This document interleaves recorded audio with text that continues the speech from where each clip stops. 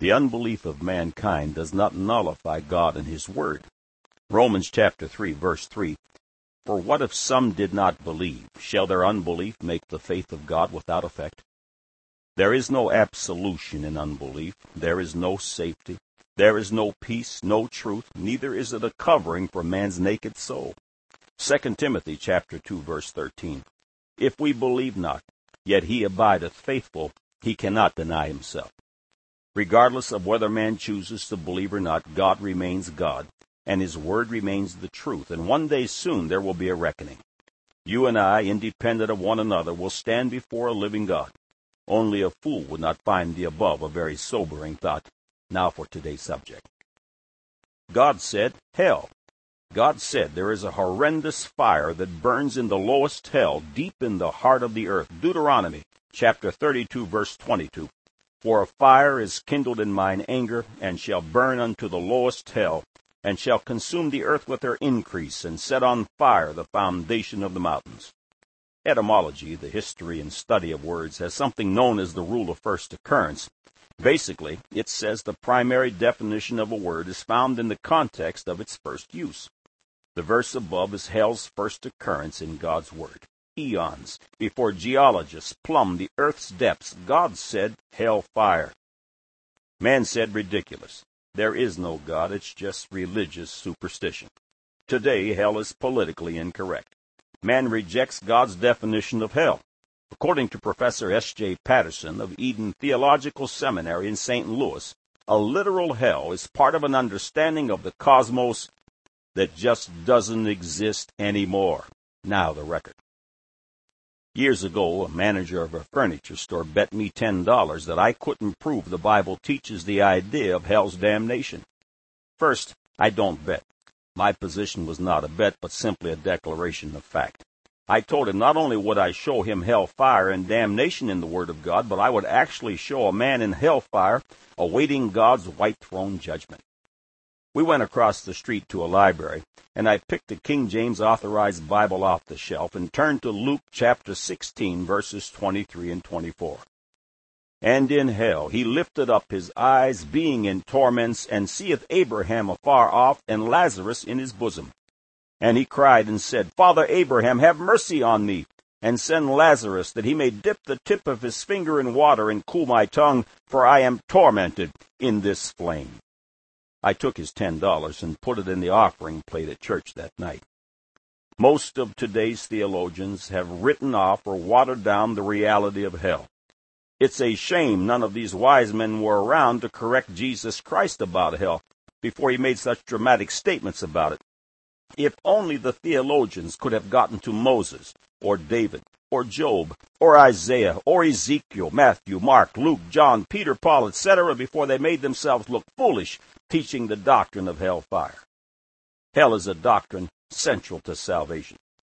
The Bible teaches two choices: obedience to God through Christ Jesus, resulting in eternal glorious life, or disobedience against God and His Christ, resulting in eternal punishment, which begins in hellfire and ends up in the lake of fire in a place called outer darkness. Hell is a terrible eternity, and it rightfully should cause one to fear. The Word of God teaches that many are won by fear. It should come as no surprise that Satan, whose pleasure is to kill, steal, and destroy, wants to eliminate man's fear of hell. Hell is a very real geographical place, and it is just as God has described. In Discover Magazine, March 1999 issue, in a review of volcanoes, this comment was found. "The quakes shook loose the rock that had stopped up the volcano's plumbing. Through the newly cleared rocky pipes came an inferno of molten rock, and boiling water, driven upward by the intense pressures and temperatures of the inner earth miles below." Imagine the tremendous heat necessary to convert rocks into boiling liquid. The title of another feature article in Discover Magazine was, "Geologists are now probing the Earth's deepest secrets. The center of its core seems to be hotter than the sun." End of quote. The lowest hell, this place of eternal torment, is a real geographical place. Many years ago, the Osterhaus Publishing House printed a story titled 48 Hours in Hell. It's no longer possible to certify its validity, but it has much biblical accuracy, with the exception of possibly confusing hell with the lake of fire. The story begins. One of the most interesting cases of resuscitation that ever came to my knowledge was that of George Lennox, a notorious horse thief in prison for stealing horses in Sedgwick County. During the winter while in prison, he worked in the coal mines. The place where he was working seemed dangerous to him. He reported the fact to the officer in charge, who made an examination, and deciding that the room was safe, ordered Lennox back to his work.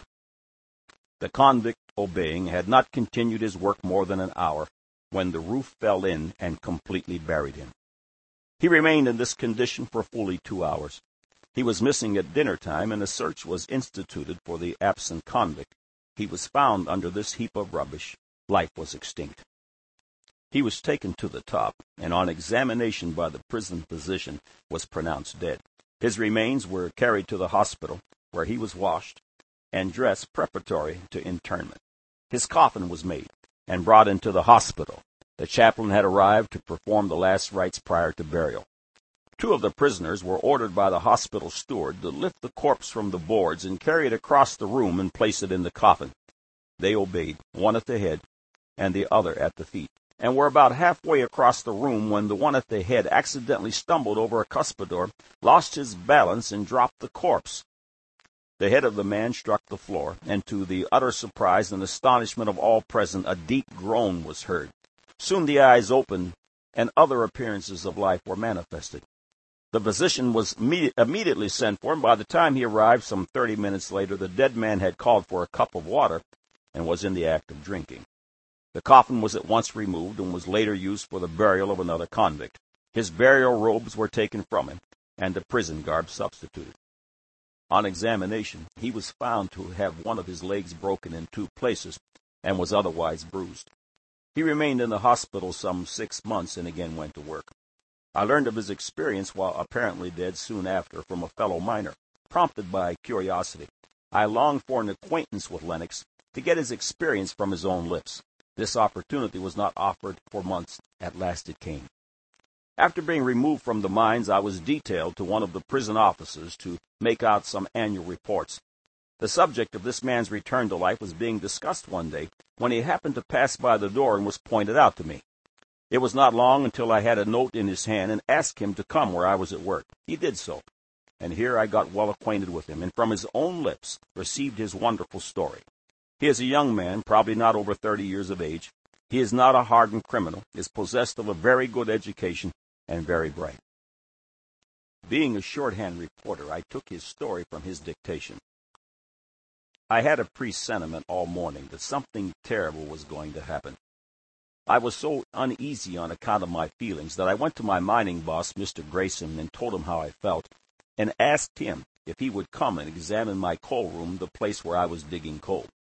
He came and seemed to make a thorough examination and ordered me back to work, saying there was no danger, that he thought I was being cranky. I returned to my work and had been digging away for something like an hour when all of a sudden it grew dark. Then it seemed as if a great iron door swung open and I passed through it. The thought then came to my mind that I was dead and in another world. I could see no one, nor hear a sound of any kind. For some reason unknown to me, I moved away from the doorway and came to the bank of a river. It was not dark, neither was it light. I had not remained on the bank of this river very long until I could hear the sound of oars in the water, and soon a person in a boat rowed up to where I was standing. I was speechless. He looked at me for a moment, and then he said he had come for me, and told me to get into the boat and row across to the other side. I obeyed. Not a word was spoken. I longed to ask him who he was and where I was. My tongue seemed to cling to the roof of my mouth. I could not say a word. Finally, we reached the opposite shore. I got out of the boat, and the boatman vanished from sight. Thus left alone, I knew not what to do. Looking out before me, I saw 2 roads which led through a dark valley. One of these was a broad road and seemed to be well traveled. The other was a narrow path that led off in another direction. I instinctively followed the well-beaten road. I had not gone far when it seemed to grow darker. Now and then, however, a light would flash up from the distance, and in this manner I was lighted on my journey. Presently I was met by a being that is utterly impossible for me to describe. I can only give you a faint idea of his dreadful appearance. He resembled a man somewhat, but much larger than any human being I ever saw. He must have been at least 10 feet high. He had great wings on his back. He was black as the coal I had been digging and in perfectly nude condition. He had a large spear in his hand, the handle of which must have been fully 15 feet in length. His eyes shone like balls of fire. His teeth, white as pearls, seemed fully an inch long. His nose, if you could call it a nose, was very large, broad, and flat. His hair was very coarse, heavy, and long. It hung down on his massive shoulders. His voice sounded more like the growls of a lion in a menagerie than anything I can recall. It was during one of these flashes of light that I first saw him. I trembled like an aspen leaf at the sight. He had his spear raised as if to send it flying through me. I suddenly stopped. With that terrible voice I seemed to hear yet, he bade me follow him, that he had been sent to guide me on my journey. I followed him. What else could I do? After he had gone some distance, a huge mountain seemed to rise up before us. The part facing us seemed perpendicular, just as if a mountain had been cut in two, and one part of it had been taken away. On this perpendicular wall I could read distinctively these words, "This is hell."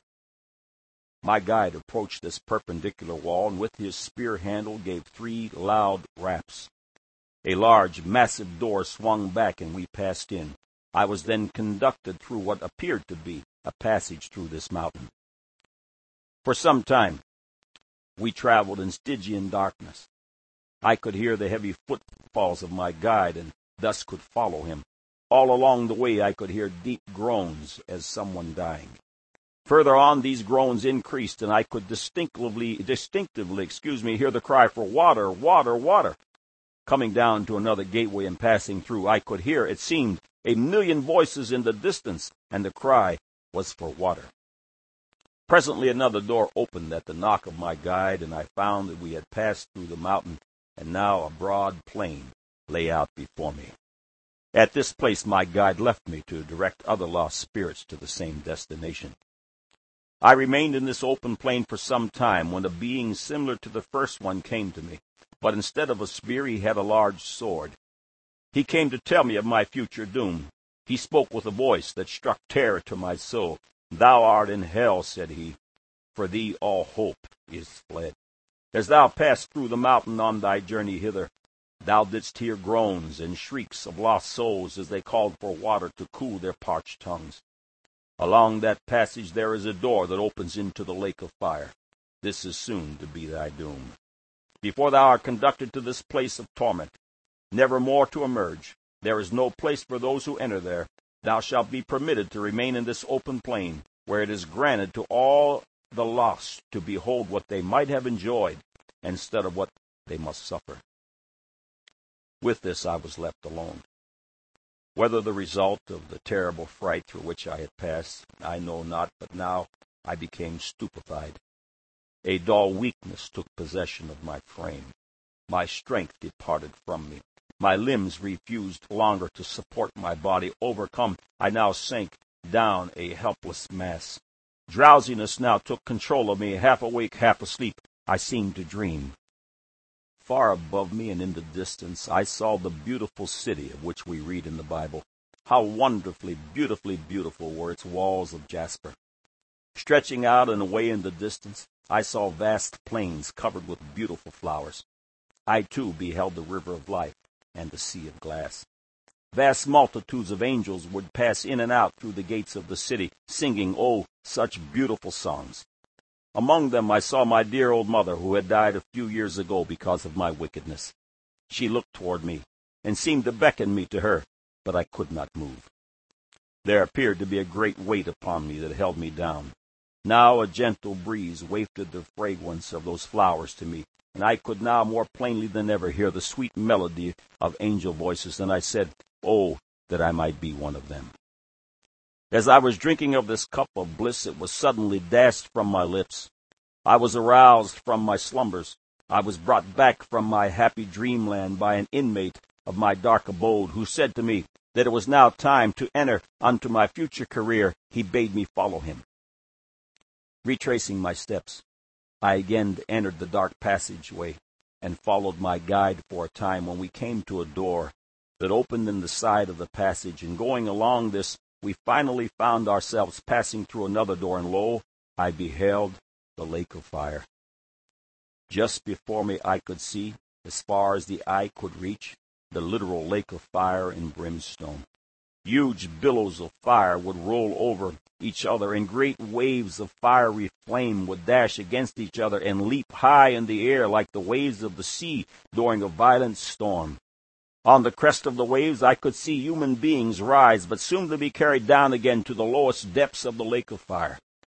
When borne on the crest of these awful billows for a time, their curses against the just God would be appalling, and their pitiful cries for water would be heart-rending. This vast region of fire echoed and re-echoed with the wails of these lost spirits. Presently I turned my eyes to the door, through which I had a few minutes before entered, and I read these awful words: "This is thy doom. Eternity never ends." Surely I began to feel the ground give way beneath my feet, and I soon found myself sinking down into the lake of fire. An undescribable thirst for water now seized upon me, and calling for water, my eyes opened in the prison hospital. I have never told this experience of mine before, for fear prison officials would get hold of it and think me insane and lock me up in the crank house. I passed through all this, and I'm sure there's a heaven and there is a hell, a regular old-fashioned hell, the kind the Bible tells about. But there is one thing certain: I am never going to that place anymore. As soon as I opened my eyes in the hospital and found that I was alive and on earth once more, I immediately gave my heart to God, and I'm going to live and die a Christian. While the terrible sight of hell can never be banished from my memory, neither can the beautiful things of heaven that I saw. That's the end of the story. The only way to escape this terrible doom is through total repentance and the surrender of your carnal soul unto the Lord Jesus Christ, the Lord of glory, who has the keys of hell and death. Jesus Christ is the Redeemer of all those who believe upon his name. What you do about Christ will be the most crucial decision you will make in your entire life. That decision will dictate where you spend eternity. Please click on to Further with Jesus on this website for details. God said, hellfire. Man said, ridiculous. There is no God. It's just religious superstition. Today, hell is politically incorrect. Now you have the record.